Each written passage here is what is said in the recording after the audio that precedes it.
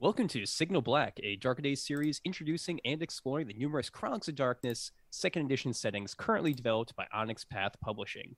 In this series, the hosts of Darker Days, alongside some Onyx Path writers, will discuss the settings and basic mechanics of each game, highlight the types of characters you can play, and explore the role-playing experiences each game provides. So, of course, I am Mike, one of the hosts of Darker Days Radio. And joining me is, of course, Chris Hanley, another host of Dark Days Radio. Hello. And for our Onyx Path writer of this episode, we have Chris Allen. How's it going, Chris? Hello. Yeah, it's going well. Just a quick apology. I am using a laptop from my lap, so I do apologize if the camera is a bit wobbly. No, man, people love shaky cam in movies these days, so it's all good. It's a horror movie in the making. Yeah. Yeah, absolutely. So, Chris, you have a ton of experience, and you actually have been on some Darker Days projects in the past, but I think this is your first time on for like a full interview episode. Unless maybe you did something with like maybe Dragon Con or Chris has UK Games Expo in the past. Yeah, Chris has done some. I've been with Chris for some interviews. Right. Often not just me, generally often with someone else like Dave Brookshaw Indeed. Or Matthew Dawkins. Great. So why don't we just get a little bit of street cred from you, Chris, about what kind of writing you've done and what games you're into. Okay. Well, I mean, it all starts back in the early 2000s, where I did a bit of D20 work and then joined Mongoose Publishing for a little while as an editor and then a contributor on the miniatures wargame design side there.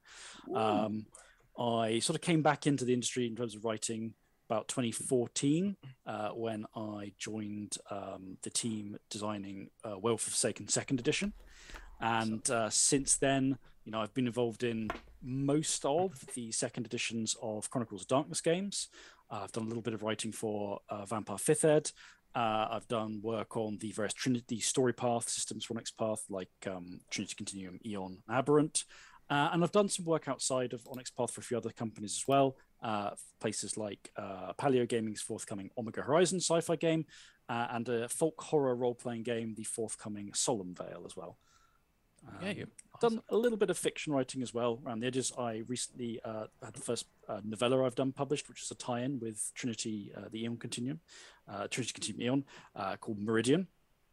And yeah, a few other bits and pieces like that.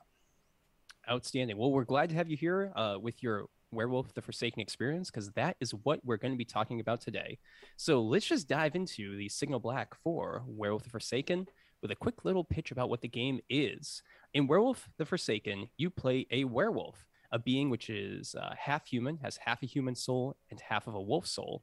And this allows your character to walk as a normal human, but also step into the spirit world and interact with that, giving it a very shamanistic and spiritual element, animist element to the game. In the spirit world, you can communicate with spirits, ghosts, demons, for example. And of course, you can transform both in the spirit world and in the real world, mortal world, into a wolf, a large wolf man, or anything in between, giving you a ferocious ability to hunt. And that is, in a nutshell, what Werewolf is and what you get to play as.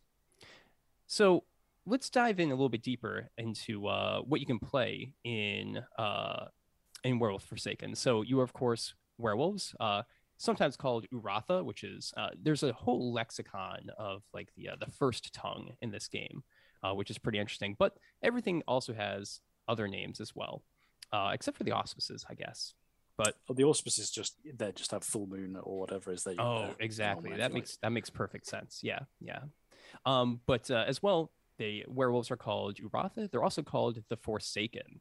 And in the past, they took over the ancient duties of Father Wolf and now patrol the gauntlets between the spirit world, also called the Shadow, and the mortal world, ensuring that harmony exists in between the two, usually through rather violent hunts. but not always as well. There can be definitely a diplomatic element.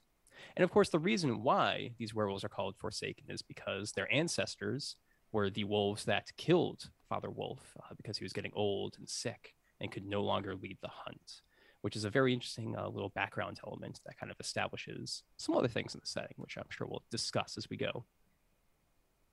So what can you play? Well, there's two core elements when you make your Forsaken character. The first that we were just talking about is the Auspice. This is kind of the phase of the moon that your werewolf is associated with. And it represents their natural born affinities for hunting in the spirit world and also in the real world as well. Auspices can be a little strange to justify as like an acting society, but they make sense as a series of positions that kind of dictate how the Uratha, interact with or police the spirits. And to help people out with the auspices, I'll try to like include some story ideas at the bottom and later on in the show, just kind of like explain and show how these different auspices can be used. So, all right, Chris, I'm probably gonna need some help with the pronunciations here, because I think there used to be actual pronunciation guides in the first edition. I didn't see it in the second edition as I was going through. I think you might be right. I'm not sure the pronunciations are in the second edition. Okay, but I'm going to pronounce the first one as Kahalith. So the Kahalith is the gibbous moon. Yes. Indeed, indeed. And these are the storytellers and lore keepers, kind of visionaries and prophets of each pack. And the Kahalith participate in the hunt to help remember and weave the tales of the pack and the individuals. And they also kind of track the oral history of the Uratha. So being as this is a society, a very, very loose society that exists between these different Forsaken werewolves and the Uratha, this oral history is really how most things are recounted and how everything is remembered. So that makes them a pretty crucial member of the pack. And also gives, in some ways, I think they can kind of give like a moral grounding to the pack itself. Would you, both Chris's, agree with that? Yeah, they do serve as one of the three really main roles that can be a spine to the pack, if you like. The gibbous moon is often the one who should theoretically have the wisdom and knowledge from what has come before to draw on and provide that to their fellows, to provide their fellows with a semblance of support and inspiration in particular. That's obviously not all they're about, but there is certainly that element to them. Yeah, definitely. And then next up, we have the Elodath. These are the diplomats and the kind of arbiters of the group. And they're the quintessential wolf in sheep's clothing, able to negotiate with spirits, mortals, and other beings of the Chronicles of Darkness. But as always, the wolf must hunt, and the Elodath can act as really a judge, jury, and executioner, enacting harsh reprisals with both fang and claw. So this is really it's kind of the social character in some ways. It definitely has a lot of gifts, which will gifts for people that are new to Werewolf the Forsaken are really a lot of your cool powers. Basically, you get them from the spirits and from the moon as well. They have a lot of each auspice has specific gifts associated with their phase of the moon that usually only they get, and they have a lot of things that help with social interaction, which gives them a lot of advantages there. Moving on from there, just to kind of pound through a couple of these auspices, we've got the Iraka, which are the stealthy scouts and spies. You'll see this in pretty much all of the Chronicles of Darkness games. There's always that stealthy splat, which I always enjoy seeing, like the Meket in Vampire, for example. And they are excellent at flushing out prey, using their enhanced senses and gifts to find offending spirits. And they can do a lot of things. They can kind of blend in. They can do reconnaissance. And probably more than other auspices, they can also hunt on their own using kind of standalone tactics, which I think makes them stand out as well. For the fourth auspice, we have the Ithair. Hopefully, Chris. Ithair or Ithair. There's various pronunciations. That's Fair enough. exactly how you go. Okay. So I'm gonna go with Ithar. Ithar, they're the occultists and spirit handlers. Ithar are the most shamanistic of all the Uratha werewolves. And while every werewolf has the gifts and such, the Ithar use these and their ritual rites to commune with spirits and even harness some of the spirits' kind of ephemeral abilities. So that is where they kind of stand out. Is they can influence or even I think they can even control some spirits for a limited amount of time, which is pretty neat and useful. And for the final one, we have the Rahu, which are the warriors. Okay, so every single werewolf is a hunter, and that's really one of the standout things in Werewolf Second Edition is that theme that the wolf must hunt.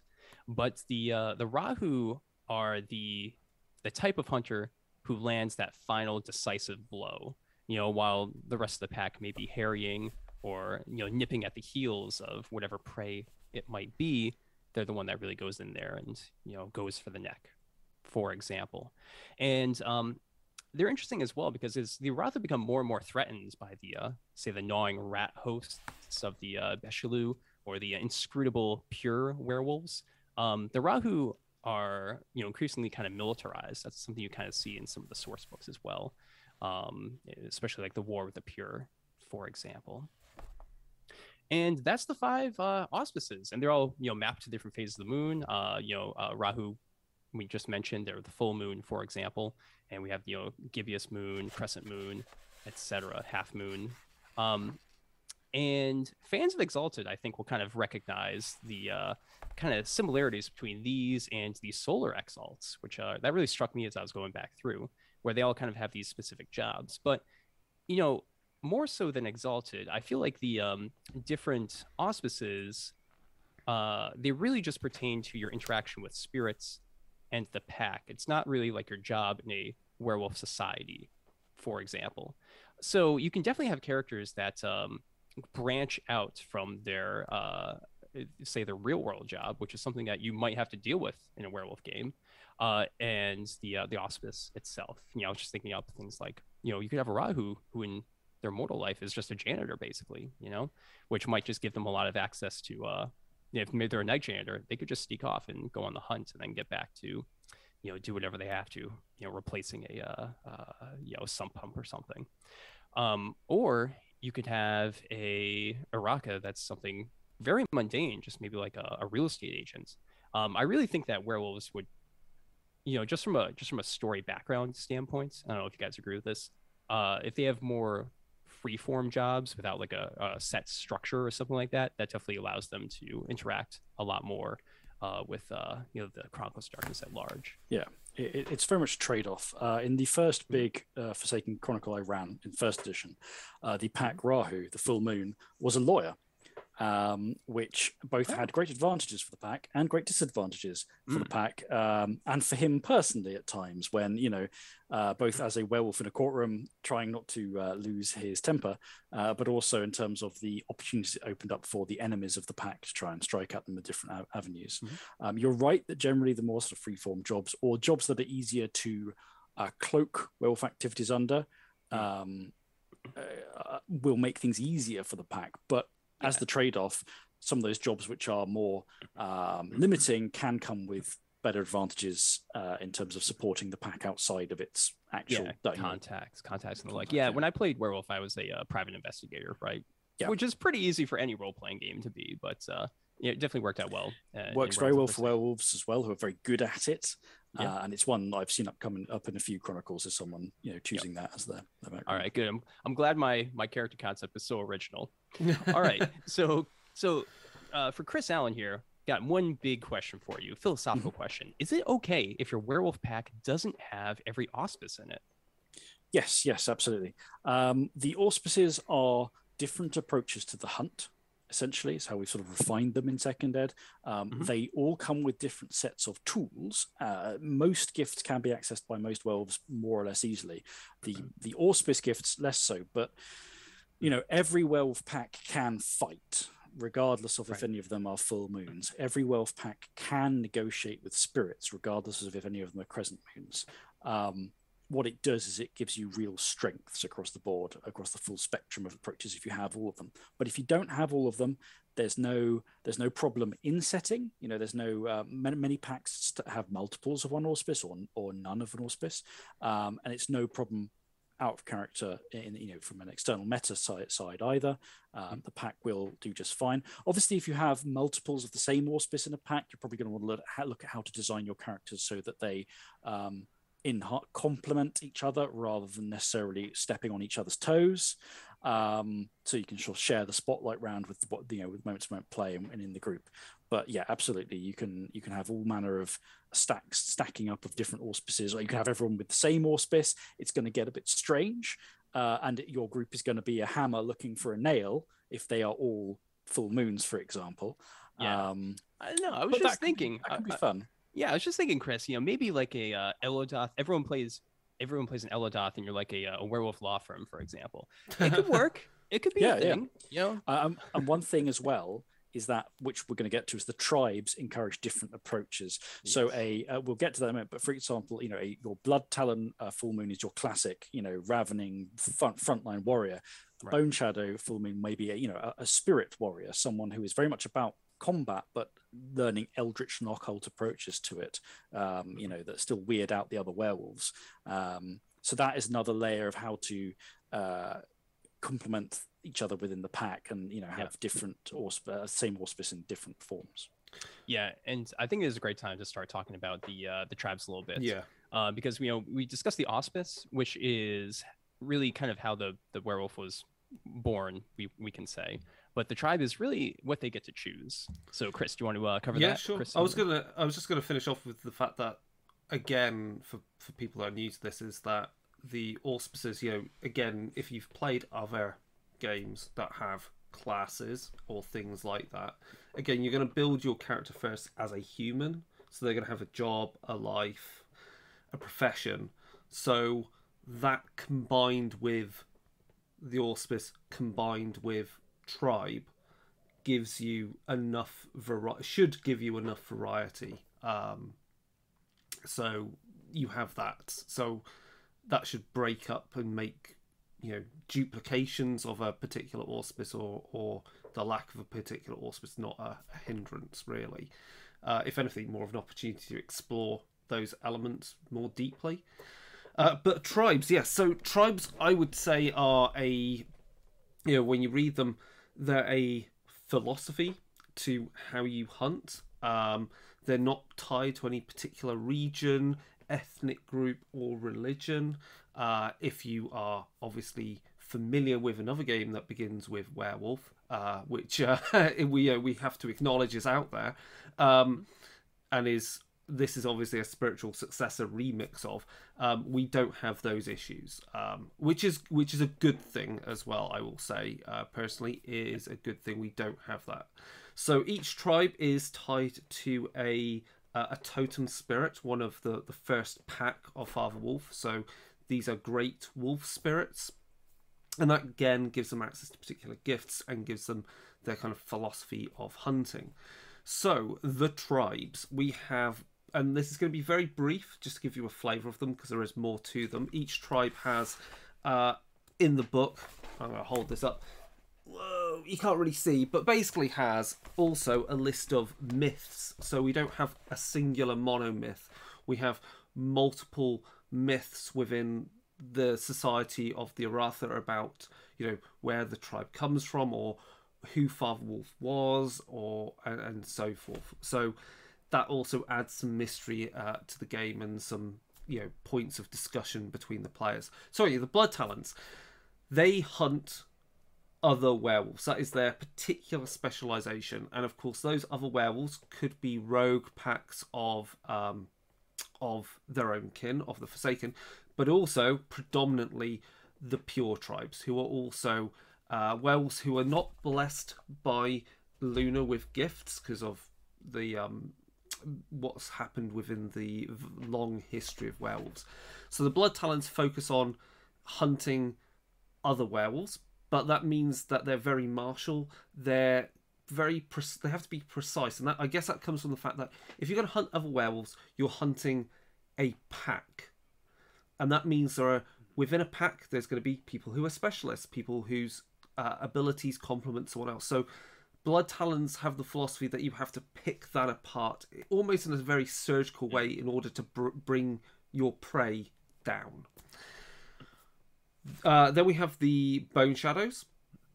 Their preference of hunting is spirits and ephemeral beings. So that also covers things like ghosts, other types of spirits which come from other realms that aren't the Shadow or the Hyssal.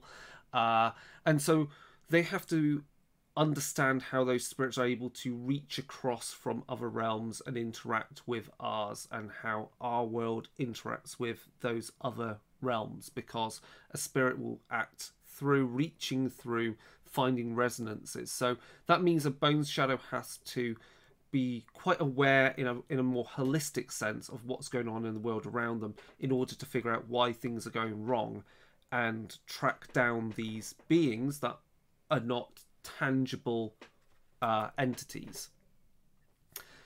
Then, and also related to that, that means they're going to also, if you're fighting spirits in that sense, you're going to be looking for their weaknesses like bands, and that also goes across onto things like ghosts, where you're going to find their weakness, which will be a not a fetter, an anchor or some such.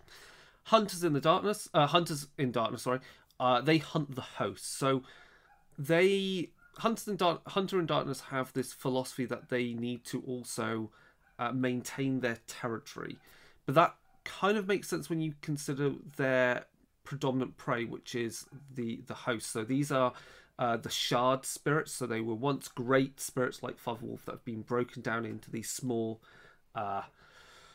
smaller spirits that, if they conglomerate and grow and spread, become more dangerous foes. And the reason why they protect the territory and focus in that way is, if you're going to defeat the Azlu or Balshos, so the rat hosts or the spider hosts or other hosts, there are other ones in other books, you need to not just kill one, you need to obliterate, you need to basically purge the area. And so that's why they're quite bothered by how they protect their territory and how they zone in and herd the enemy into a kill zone and take them out that way. Then we have the Iron Masters. They focus on humans. And you might go, why humans? Well, humans are creatures that, well, they don't have a spiritual reflection in the Hyssal. They do things which cause the balance between the spirit world and our world to go off. And that's what causes spirits to go mad, and you get spirits spilling over. So there again, I think they kind of work quite well in tandem with the Bone Shadows in that sense. But that also means Iron Masters take it upon themselves to go after the other human-looking enemies which aren't spirits. So we're talking your vampires, we're talking your mages, your changelings, your Prometheans, etc. Because those bastards will do things for their own machinations, and that will cause, again, an imbalance in the spirit realm. So, if your vampires predating on a particular place, that's going to cause a particular essence to grow of murder and blood, and there's going to be spirits feeding upon that, and soon enough you've got a spirit that's breaching into our world that is made of knives. Then we have Stormlords. So they hunt a particular amalgam of spirit and human called the Ridden or Spirit Claim. So what happens is that a spirit will possess someone, and if they hold on to them long enough, there's a merger that occurs. So they're, in some ways, a perverse reflection of what a werewolf is, which is also an amalgam of a wolf spirit and a human. It also means you don't know who they are if they're still in that just a human doing weird things. They could be anyone. So there's a bit of nice overlap with the Iron Masters in that sense as well, and with the Bone Shadows. And because of this, the Stormlords are quite cautious and aware of what they're hunting. They have to really almost be pinpoint accurate on who it is and what's going on before they move in, because also that spirit could hop to another person, and you want to catch it before it even does that. And then finally we have Ghost Wolves. So that's really where you've got a werewolf that's not belonging to a tribe, and therefore their philosophy of their hunt is perhaps more personal. Now, personal, that may mean in a broad sense, like they just hate vampires and they want to take them all out for whatever personal reason. Or they're rather focused and they're going after a particular person or organization. And so that's what frames their hunt. And that's the tribes. Mm-hmm. Yeah, I think they were really strong in second edition. The change to make them focus on a particular thing that they do hunt is just ingenious, really good. One thing I do want to bring up with the Ghost Wolves is I don't think it's really in the books, but the way I've always seen it is they can also function as like kind of a period of transition between, as a werewolf kind of moves from one tribe to the other. Especially that makes sense in second edition as they kind of change their kind of philosophies and hunting styles. That's a really good way to just model that kind of transition state for them.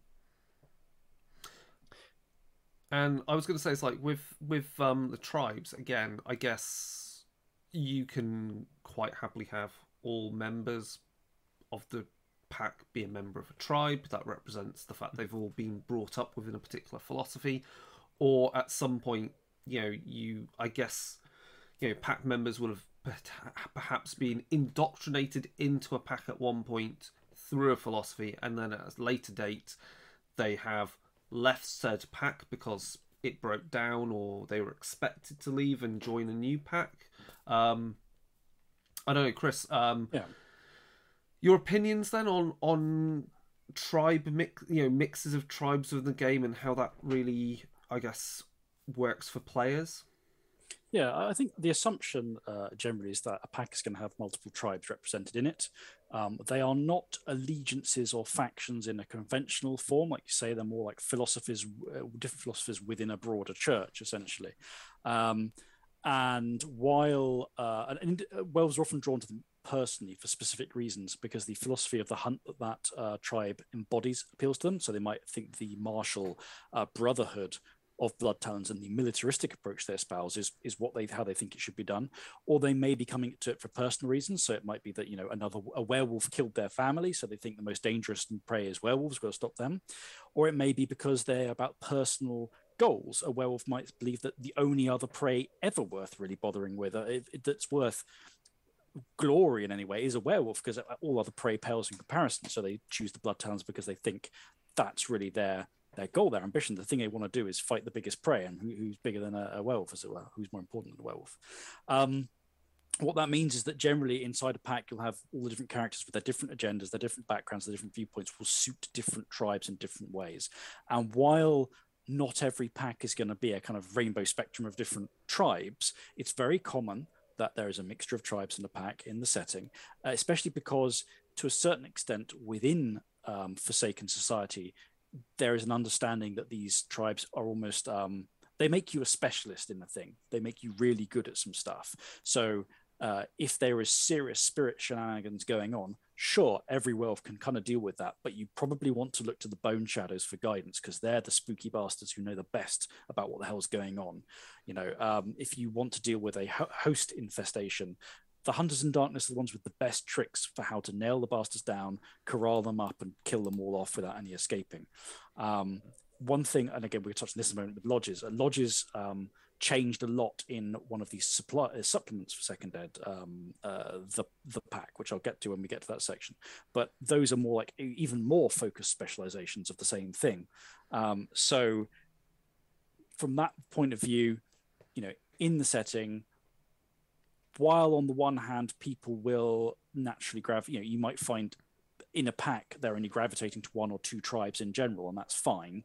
That kind of mixing is fine. There's no problem with mixed tribes. There's no expectation of single tribe packs. And from a meta point of view, playing the game, having that mixture, on the one hand, gives the pack more tools for dealing with the hunt. But also when you have overlap inside the pack, if you have two people who are blood talons, then the differences between them in how they interpret that philosophy can be important. If you have two blood talons in a pack where the rest are Iron Masters, those two guys are probably more likely to have one another's back in certain strategic things when it comes down to certain bits of pack tactics. But at the same time, they might also grate against one another in the hows and whys of why they chose to be blood talons. Indeed. The other great thing about how the tribes are set up now is that as a player, it gives you a way to kind of tell your storyteller what you want to see in the game. Yeah, absolutely. If you're really interested in fighting against the pure, that sort of thing, or dealing with even just the social aspects of dealing with the pure, making your character into a blood talon and kind of putting that, bold underline right there and talking to your storyteller about it is a great way to kind of influence where the game is going. And then if you're a storyteller running Werewolf the Forsaken, this also gives you an opportunity to player that maybe isn't getting enough interaction, that sort of thing. If you have a quiet player who is always dealing with, let's say, who is a let's say a Stormlord dealing with Ridden and the spirits, well, then you have one of those kinds of antagonists show up, and then they have the most tools to interact with it. So it's just really good all around. Cool. So should we talk about lodges a little bit? I was just going to finish that there's obviously one prey we haven't spoken of as we went through those, because there's one prey which doesn't fit any of the tribes, which I'm trying to remember what they're called, what the term is. I know what they are. Gam? The Idgum, yes, which is, I guess, the default Chronicle setup for 2nd edition. Yes, it was obviously the way that the books were being titled changed a bit early on, but yes, it's the Idgam Chronicle. And I guess we're going to talk about that when we talk about the spirit adversaries, because the Idgum are completely bonkers mad creatures to face. But yeah, like what can we we're going on to, are we going to say much more about lodges then, Mike? You've got a few that you want to pick out, I guess. Yeah, I think it's just good to highlight, and I haven't read the pack, so Chris, you can give us an update. I don't think let's see if my original definition here that I had written down is still holds true, but kind of regional, regionalized organizations that Urartha characters may belong to, and these lodges are usually for specific auspices, others are for specific tribes, and some are just unaffiliated. So kind of just a catch-all of mechanical benefits if you want to join one of these lodges and, go with their philosophy. Does that still hold true in the pack? Some of it, yes. Okay. What we did in the pack is we got to the fundamentals of what makes a lodge a lodge. In 1st edition, they were quite all over the place in terms of not just concept, but in terms of what they were fundamentally. Sometimes there was a bit of an issue of the lodge of what I was going to do anyway, by which I mean sometimes they felt a bit like prestige classes. I'm a very strong warrior, so I'm going to join this pack. Lodge, sorry, not pack. Now, in 2nd ed, while we were doing the design in the core book, I had some very strong ideas about what lodges should probably be, but there wasn't the time or space to really explore that in the core, and I wasn't working on that particular bit. The first supplement, the pack, was when I was let off the leash and allowed to do what I wanted. So what lodges have become in 2nd edition is they are refinements of the hunt, and they are cults. Very specifically, they are those two things together. Lodges are not normal. They're not sane, healthy, or balanced in any way. That doesn't mean they're evil or wrong necessarily, but they are always kind of weird, because if you're joining a lodge, you are joining a fraternity of werewolves who have pledged themselves to yet another spirit lord to refine the hunt further, whether that is refining the nature of the prey or refining the method of the hunt. They always have secrets. They always have things they don't want outsiders to know. They are lodges. They're not open fellowships. They're picky. They're selective. They're weird. At the same time, some of them have a role in Urartha society. For example, the Lodge of Death, who particularly focus on undead as prey. They are often also viewed as priests by other Urartha, specifically referring to death and things around that. To some extent, they are tolerated in terms of their dealings with the dead, because they're the ones who you want most to be dealing with, one of your fallen kindred, for example. The Lodge of Garm, who are particularly vicious killers, are also the best at hunting elder pure, the most terrifying pure werewolves. That's what they have focused on. They will live and they will die dueling the greatest pure they can find. But that wins them a certain amount of respect in wider society for their expertise and their specialization. what we've scrapped largely is we ditched the idea of auspice and tribe affiliations. Lots of lodges have predominant recruitment from a given tribe. So the Lodge of Death largely recruits from the Bone Shadows, but they also recruit from Blood Talons. For example, in some parts of Eastern Europe, if you look at werewolf legends, they are heavily tied up in vampire legends, to the point where a vampire is what you get when a werewolf dies and the remains aren't dealt with appropriately. So you have a bunch of Blood Talons who believe that is essentially the case, and that vampires crop up because of problems with werewolves, in fact. You get that kind of meshing and mingling, but they're these transgressive cults.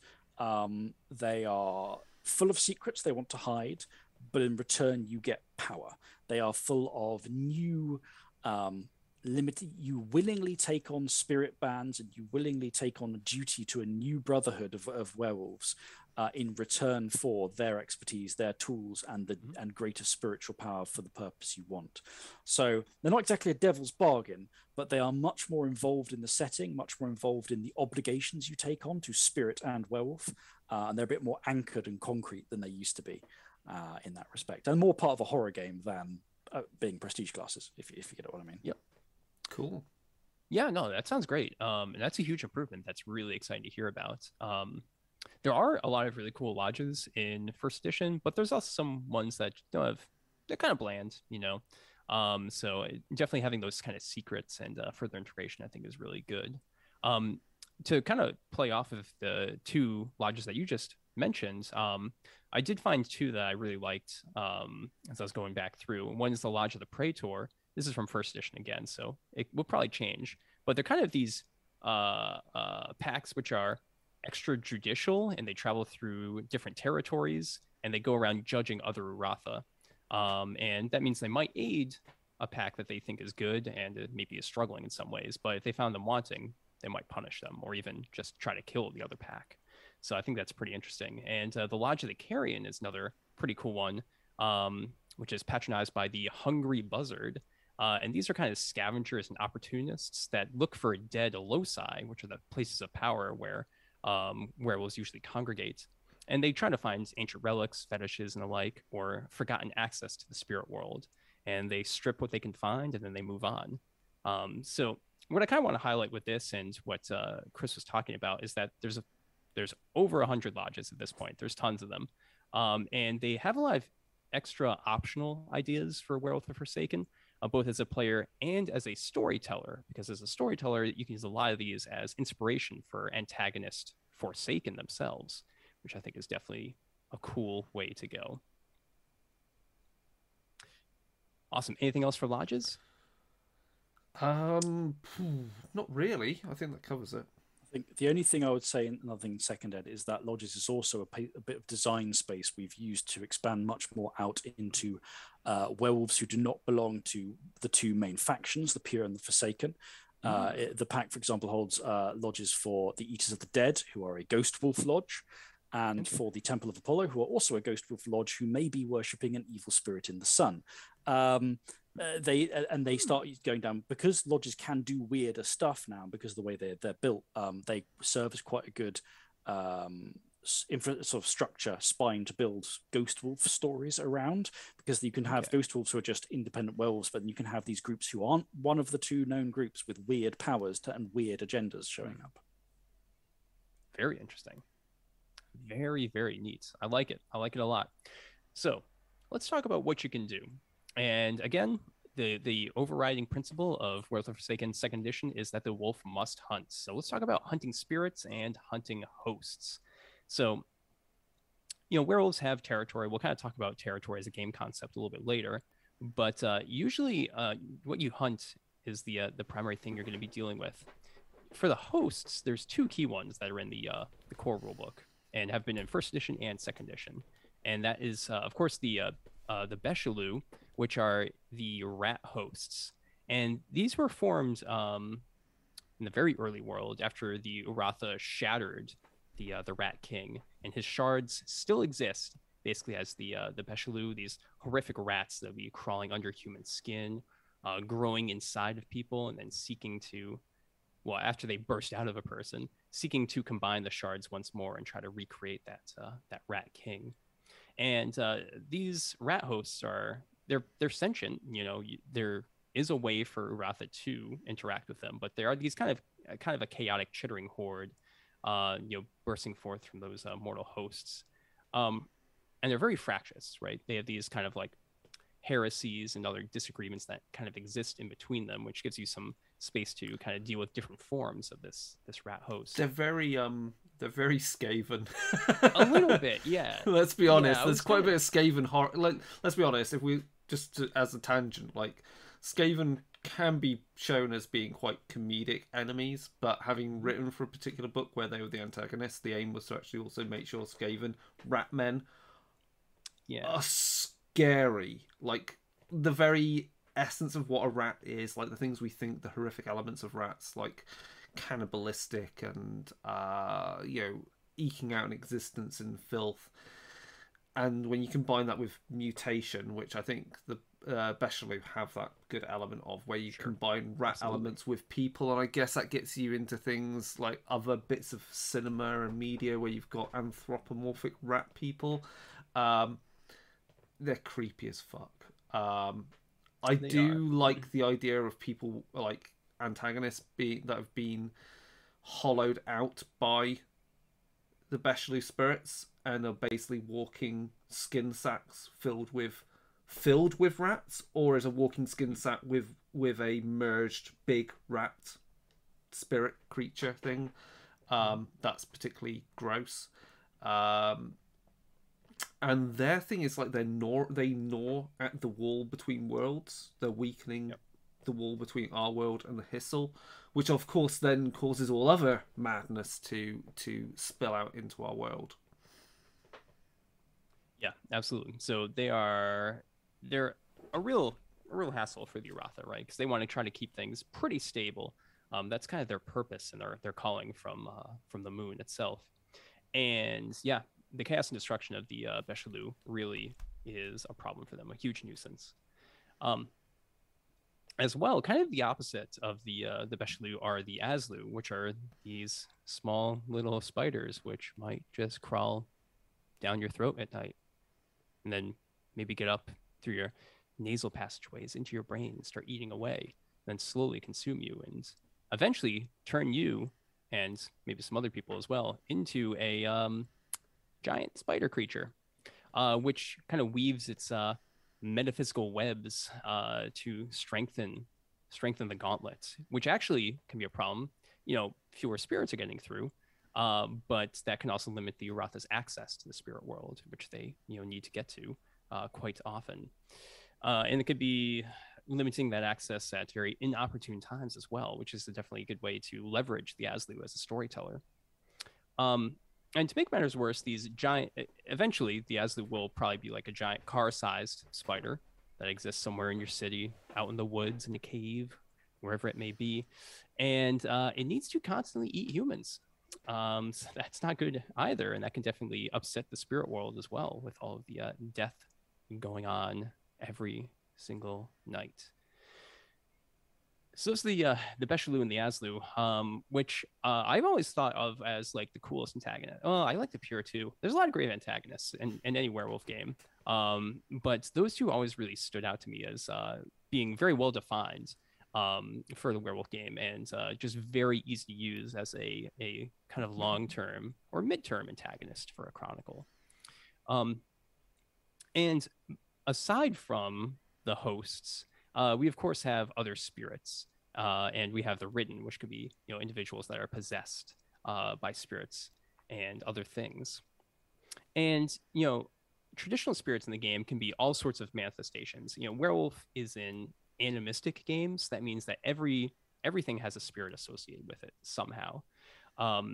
So you could have spirits of ideas or concepts or memories in some ways. For example, like you have a spirit that's a manifestation of a serial killer's murders. Or if you want to crossover, Chris, it could be the manifestation of a slasher's murders from Hunter the Vigil, which could be pretty fun. You can have the personification of pollution, or you could even have the spirit of filthy bus stops in your game or something like that. So it can go really all over the place. And these spirits could be upset by, say, the Aslu locking them on one side of the spirit world and they can't get back, or it could be upset by some sort of a change that mortals are enacting in the world, and it's up to the Uratha to help deal with these things. And I also like that. Actually, this is kind of harkening back to the Aslu and to the Beshlu. We don't see tons of giant spiders running around and chittering hordes of rats everywhere, which in the context of the Chronicles of Darkness seems to mean that the Uratha are doing a pretty good job. So I've always kind of enjoyed that. People wonder like, well, what about the Masquerade or the Veil? How are these things not spilling over? And it's like, oh, they're doing a good job. Okay job. Which I've always kind of enjoyed. So anything else with spirits or hosts from you two? Any kind of highlights you want to bring forward from your own games? I think like one of the things that really is important to how spirits work is that spirits are hungry. They are monomaniacal reflections of the real world, and they are hungry. And how they feed is through resonance, which is what they are spirits of being reflected in the real world. So a spirit of flame might be born by a fire in the real world, and it then wants more fire. If it doesn't get more fire, it will slowly starve to death. And this is one of the drivers why spirits war with each other. They consume each other for resonance, why they don't like the werewolves getting in their way, stopping them feeding on things they want to do, and why they want to get into the world of flesh, the real world. That fire spirit, if it's surviving on a few trash can fires, in some back alley, it's not happy, it's not fed, it's weak, it's feeble, it wants to be strong, it wants to sometimes maybe get into the real world, possess somebody, make them set fires so that it will be well fed. Sometimes spirits flee to the world of flesh because of other spirits trying to eat them, because there isn't enough food for the other spirits around, so they may flee there. But often they're coming over to meddle, and they don't care about they're not really able, unless they're very powerful spirits, to care about more moral concepts, because they're hungry. The lower spirits are quite simple. Even the more powerful spirits don't really understand why they shouldn't do what they do.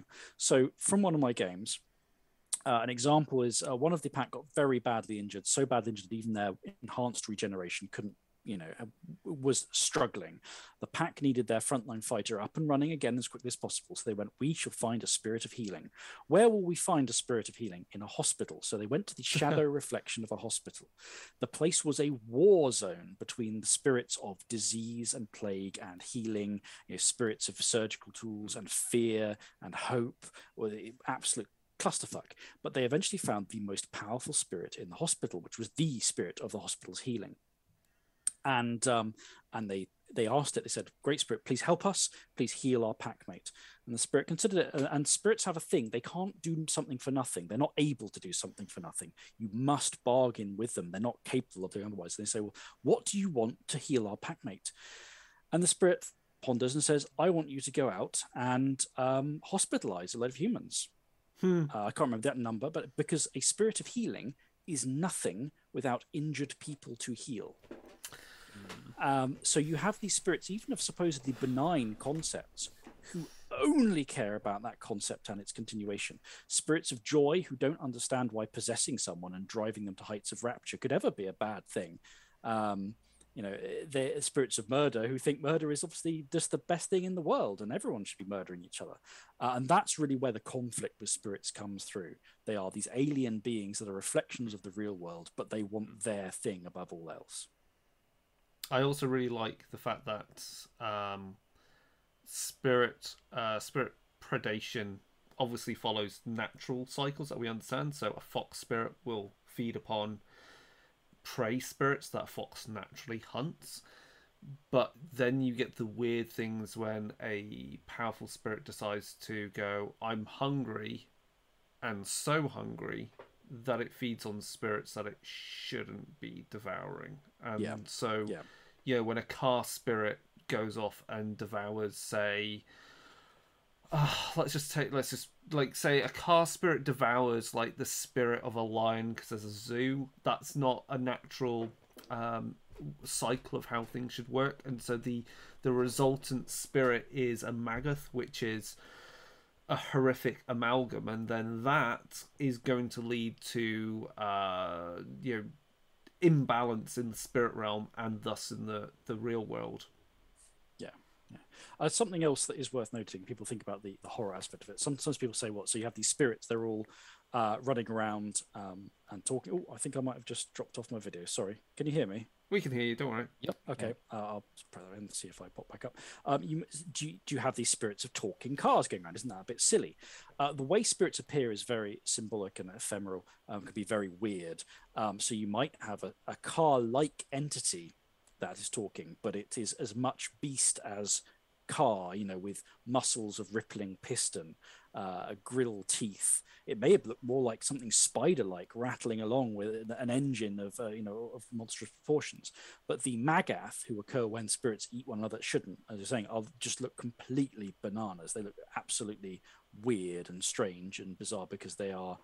Any given spirit, you can usually look at it, and even if it looks horrific and wrong, you can understand what it's a spirit of. But Magath lose that kind of definition to them and violate sort of everything, violate the presence of the shadow around them because they're just not meant to be. Cool. And then obviously we've got the Pure, which we're going to, looking at time, we're going to cover quite briefly. So the Pure essentially are the other werewolves. They're the larger faction. I remember in first edition they still are the larger faction. It's less defined. It's less sort of set in second edition. Yeah. They in some places there are more of them. In some places there are less. It varies a lot. But because of the history, mythology, and so forth, they are, while they're not forsaken as the other werewolves are, their ties to lunar moon spirit is very different, so they don't have access to certain gifts. So that means because of their relationships, it means they have a better kinship with spirits in that they're not forsaken by the other spirits because they don't align with killing Father Wolf. But that also in turn means they don't get Luna's blessings. So again, it's a philosophical thing really between them and the Forsaken about where they fit in the world and if they have to keep the balance between the two worlds and how they interact with spirits. Yeah. Pure fit a bit more closely to some of your horror werewolf tropes. They tend to be much more straightforward horror antagonists, either because they don't care about all of the things that the Forsaken will care about on their territory, the people, the communities, or because the agendas they are serving are so alien or monstrous. So they're very much set to be antagonists. And they're quite creepy. I mean, one of them is also like almost evangelical kind of religion in the way they operate, and another one kind of just essentially revels in the pure horror of the spirit world and being the monsters that they are. So there's also quite a lot of there's broad themes to explore in there. So you also kind of get some ecclesiastical horror with respect to the mythology and faith of werewolves and how they interact with the spirits and Father Wolf and so forth. And then I guess really quickly Idegum, because that's obviously was a feature of second edition when it was originally known as the Idegum Chronicles. So Idegum are the ancient spirits, like mega spirits we'll call them, that were banished by Father Wolf to beyond Earth. So we're going to say Luna and possibly beyond. And they, unlike other spirits, have no set form. They're rather chaotic in that sense, and they didn't return to the world until basically they hitched a ride on spirits that were able to travel between the worlds. So in other words, rocket ships and satellites and so forth. And now they're back on our world and they're causing hell because obviously Father Wolf isn't there to keep them in check, and they don't follow the rules of other spirits as the Aratha know them. So they are really quite not Cronenberg. I was going to say, you get the horror of like The Thing and so forth with them. They're very body horror, shape shifting, and their weakness really comes into play when they do begin to coalesce on a particular form. Yeah. The Idagam are one of the things the book does, which I'm careful to lay out in there, is that there's a lot of possibilities as to what they are, and no one actually knows. They may be literal raw chunks of creation that never coalesced into concepts. They may be proto-spirits, or they may be proto-wolves. Whatever they are these twisting melanges of chaos. But when they enter the world again, having been returned from their exile, when they enter the world, they have a pressure on them to coalesce into a form, and that form generally makes no sense. Even then, it's generally warped and twisted. They have bizarre powers, as you said. They don't follow the rules of the spirit world. There's something from an older age, but they have, and because they're so powerful, their specific weaknesses are very important, and those are generally tied to the how and where of their coalescence. The place in the world they were when finally the metaphysical pressure from reality to be a thing rather than trying to be everything folded them into a single point. But the problem is that unlike a lot of other spirits where the weaknesses are fairly easy to figure out, like a fire spirit is probably vulnerable to water, there's no simple answer like that for Idagam. It's very hard to find out their weaknesses. Yeah, they're pretty, because of that, it makes them, I think they are like a really strong enemy in antagonist in second edition. I think in first edition, a number of entities like them. Oh, was it them, or were they the? I can't remember. There was like the worms, the giant worm spirit in Predators, and there was one which was kind of like a gaseous kind of invisible mist type creature. There were a few there. They're all quite varied. I can't remember if they were Idagam or they were basically just considered, they were called something like... There was a mix. There was Idagam, and then there were sort of ancient horrors that weren't quite understood. Yeah. That's still the case in modern werewolf. There are weird things that don't easily fit into the werewolf cosmology. But yeah, the Idagam now have been given much more prominence, given rules in the core, whereas in this first edition, it took them quite a long time to be given rules, even though they were mentioned as an element of the setting. Yeah. Whereas now we've put them front and center. Your Idagam is generally likely to be maybe a chronicle villain, if you know what I mean, not a minor thing you just kick a head in off. It's going to be a big deal if it turns up. They tend to be a bit like a natural disaster hitting in their impact. They're always significant. Yeah.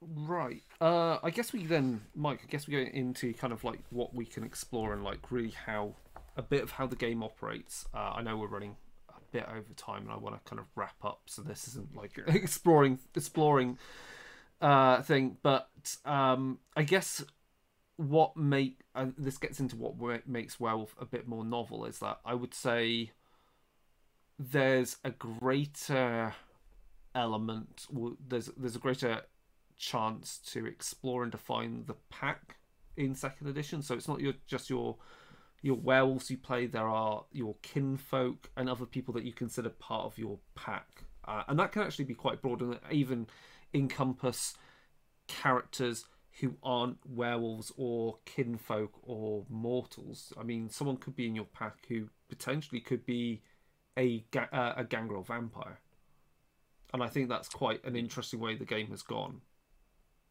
Yeah. Do we use the term kinfolk, or is it only wolf-blooded? They are wolf-blooded. It's wolf-blooded. That's the one. Indeed. Yeah, and they've wolf-blood have definitely been really expanded as well, I believe, with some of the additional supplements. So yeah, the pack is important, and in a lot of werewolf games, and this doesn't have to be the case, but territory is very important.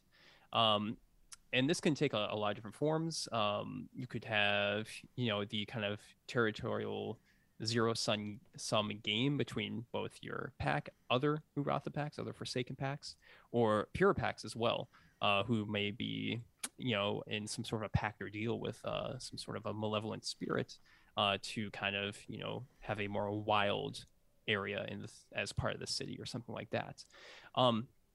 Territory is very important.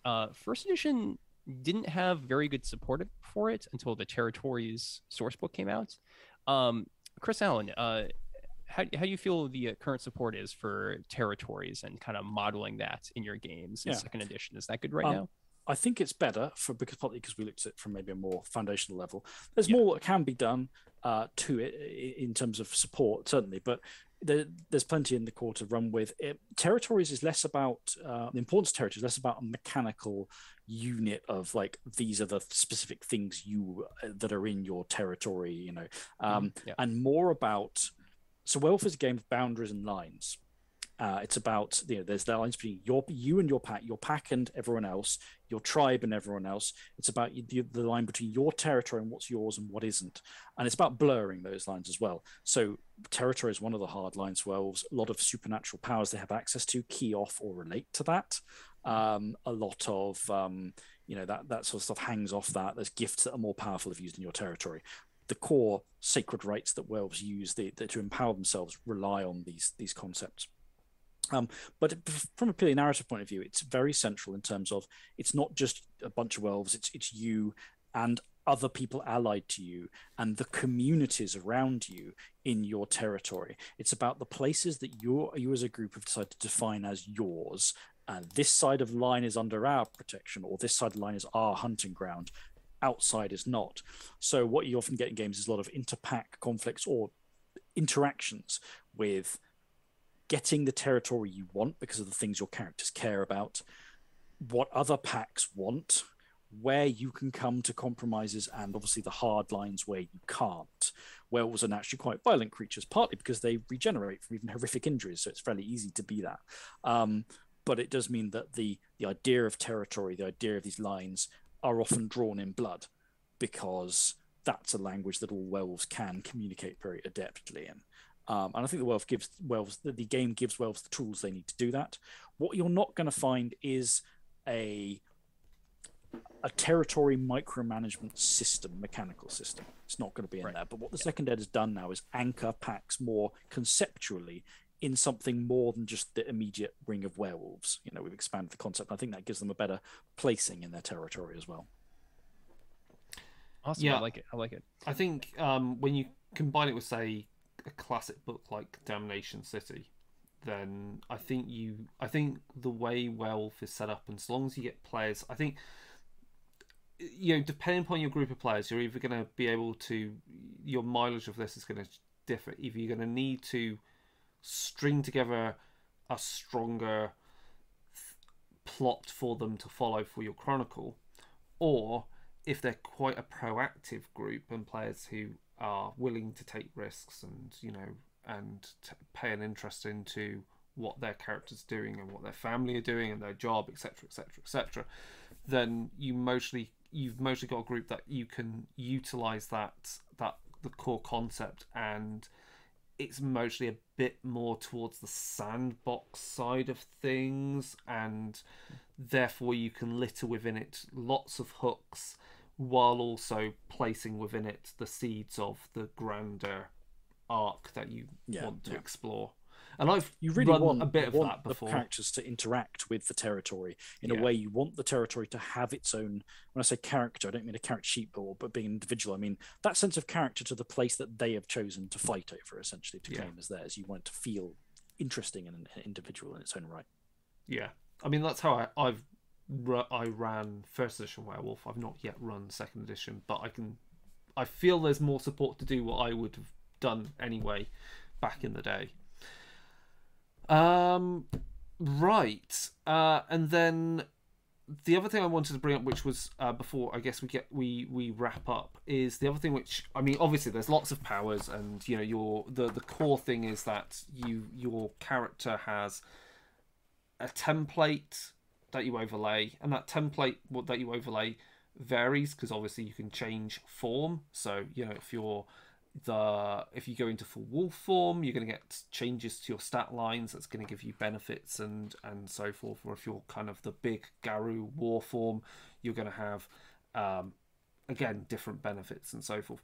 I think one thing which is also different in this, if you're coming from Chronicles of Darkness or Vampire the Requiem, is your humanity morality stat is definitely about keeping balance. So whereas say in vampire you kind of want to be at like the 7 or so point, and also as a human you want to keep your integrity high. In werewolf you don't actually, you want to be somewhere in the middle, because if you go out of whack on that you're going to lose your internal balance of your wolf spirit and your human side are going to clash against each other, and that's not great for you. Yeah, I mean that's partly one of the reasons for that is, unlike with a human or most entities in the setting, body, mind, and spirit are different things. Mm-hmm. That's not so much the case for a werewolf. Their spirit and their soul is literally fused into their flesh via the essence that powers them. Their mind is fused into that. They are much more embodied, I guess, if you like, in some ways. And what this means is if they get out of whack spiritually and with their actions, it directly affects their ability to shapeshift, for example, and things like that, because they are fused beings. They're mixed at every level. It's a game about lines, and it's a game about blurring those lines, and werewolves very much blur those lines metaphysically. So like you say, harmony has become much more about balance. It's much more about being in the middle. Either extreme can generally be bad, though sometimes they come with their own advantages. And it's one of the more interesting changes I think we made when moving to second edition, was partly the general willingness to play around with these kind of mechanics more in second edition game lines, rather than sticking to a single template how it should be. Yeah. But Werewolf was quite an interesting one to do with that idea of, we want this to be about balance, we want this to be about harmony, therefore the mechanic actually needs to represent that in some way. It's quite similar to Changeling the Lost second edition as well, because that is, again, you want to be in the middle, because if you're too human, you can't see the innate magic of the world, and if you're too towards the weird end of the scale, again, yes. you're not even acting in a sane, what other people consider a sane way with how you interact with the world. So that's always good fun. Was there anything else mechanically or interesting systems in second edition? I mean, I think if I remember rightly, unlike say if you play Vampire or something else, you don't have to learn the gifts in a linear fashion. Most gifts, no. There are different types, and one of the categories does work that way, and others don't. There's more freeformness, partly because when I was writing the gifts second edition, one of the bugbears I had with first edition was a lot of the gifts were quite limited, or there was this dot is that dot but slightly better. Because of the core concept we had to change how gifts work, which is splitting them into powers which represent different, again, because of the boundaries, there's the boundaries with the wealth that aren't there. There's no boundary between flesh, spirit, and mind. Their renown, their spiritual might, each of the 5 categories basically powers different types of facet, so you don't have to take them in order. You can take ones that most strongly resonate with your character's spiritual strength. We don't have to, which makes it quite a broad toolbox. As a result, there are a lot of different powers in there. Yeah. And that's good fun. I mean, it does mean, again, when we come to, like, say, differentiating a pack that has multiple of the same auspice in there, or the lack of a particular auspice, you can still use that toolbox to get the specialisms that you require. Yeah. Okay, Mike, I guess we're going to talk quickly about crossover and other books that are out there. Yeah, as usual, we're gonna speed through crossover because we're running out of time. But Chronicles of Darkness is an expansive world with 11 major monsters to play as, in addition to mortals. And it's important to remember that Werewolf Forsaken is great by itself, and storytellers never need to add in any other creatures. But the option is always there, and it can definitely serve to enhance your stories and add a little bit more mystery to your chronicle. So a couple of things to highlight. Despite what Beast of Primordial says, we've always theorized here on Darker Days Radio that beasts are probably pretty dreadful for the spirit world. They're these creatures that can kind of creep into the nightmares of mortals, and in the real world also just completely antagonize them, causing horrendous amounts of strife amongst the world, amongst mortals, and also can result in causing chaos in the spirit world. So I think that beasts can make wonderful antagonists for Werewolf the Forsaken. We also have built into World of Darkness Chronicles of Darkness First Edition originally was this initial conflict point around a loci, those places of power between mages, werewolves, and also the Ordo Dracul, vampires. And this doesn't mean that they need to fight over them, but it definitely will force some sort of interaction between these different groups. You could have a kind of like a cairn or something like that where all of these three meet up, and maybe you do have some actual like philosophical interaction, which could be pretty neat, and can also definitely bring in some interesting politics to the game. So that's really good. And then because Chris was just talking about changing a little bit, I can see definitely some interesting interactions between the Lost and the Forsaken. I can't see the Gentry crossing over through the hedge. We haven't covered Changeling here yet on Signal Black, but the vile Fae Gentry coming over, or their huntsmen or privateers, that's going to cause a lot of strife and conflict over on this side of the mortal world, which I don't think the Ratha would be a big fan of. And a bunch of Ratha changing the games on the huntsman would be hilarious. Yeah, that would be good. I mean, it's certainly an area where werewolves are either a changeling's very good friend or worst enemy, depending on which side of the line they're on. A group of werewolves who have decided to buddy up with a huntsman because they see a kindred spirit is one of the scariest things a freeholder is going to face. Because you have a bunch of werewolves who don't care about any of the contracts or any of the arrangements or any of the agreements, but equally a werewolf pack who have decided this changeling is theirs and no fucking huntsman is going to have them. The huntsman is going to face a bunch of metaphysically empowered god killers who are designed by eldritch abominations to kill entities like it. So that's not a good place for a huntsman to be. No. Yeah. Oh man, that's awesome. It's pretty great.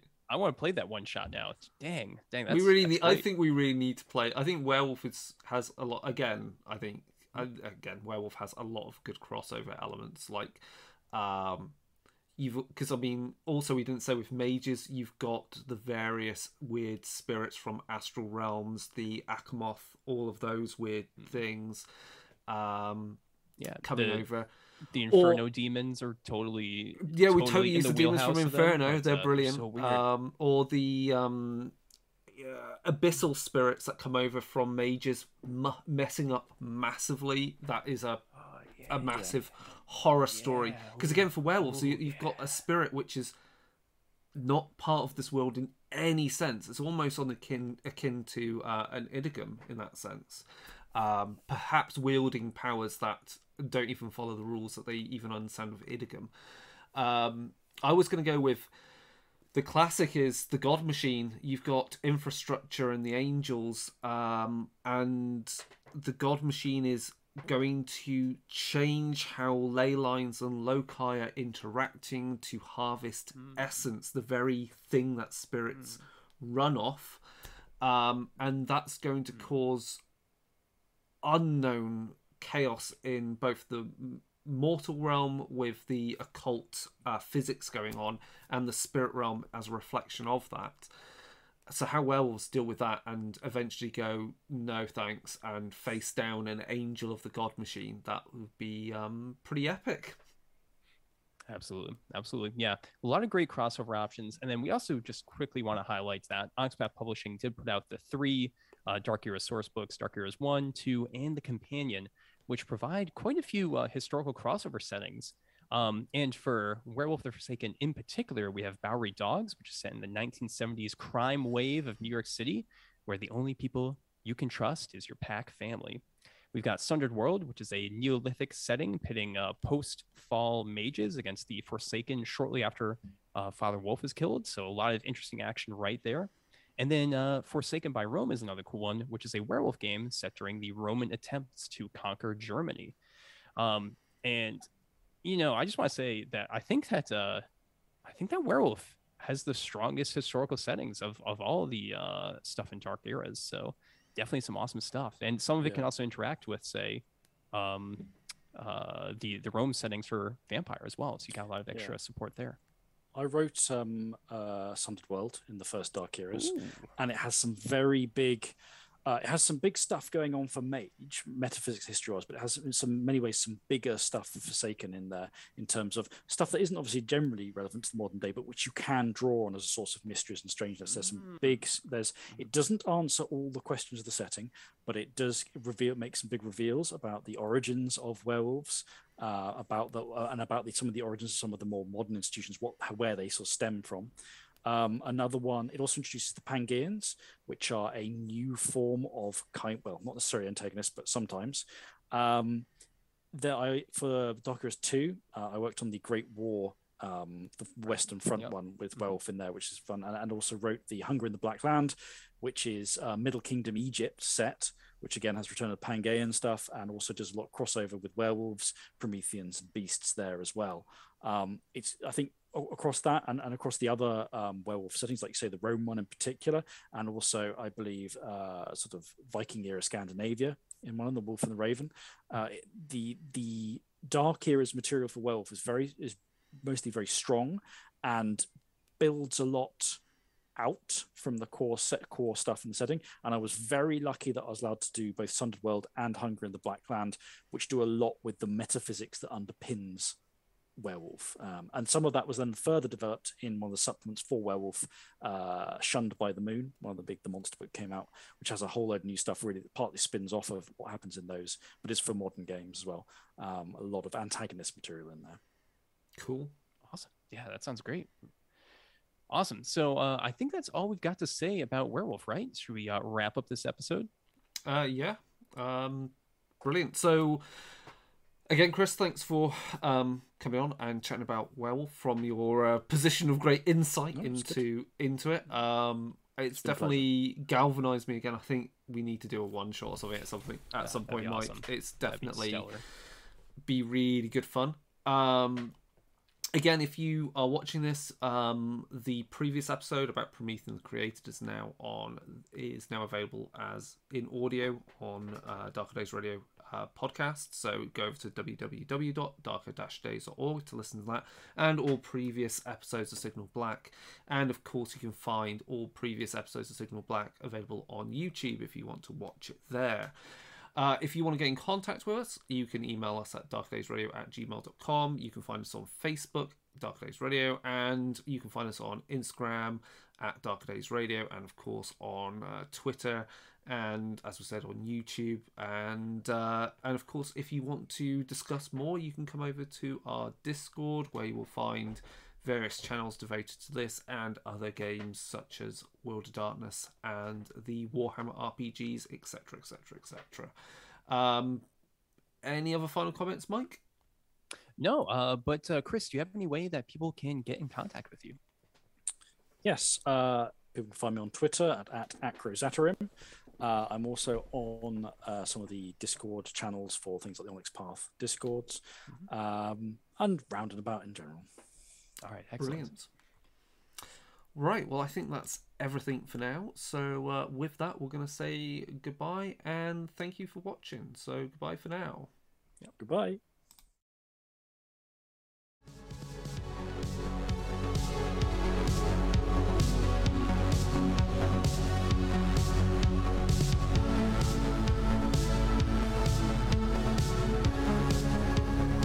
This has been an episode of Darker Days Radio. Special thanks to Occam's Laser for the intro, outro, and new bumper music from their hit album, 9 Circles. Check out the rest of their work at occamslaser.bandcamp.com.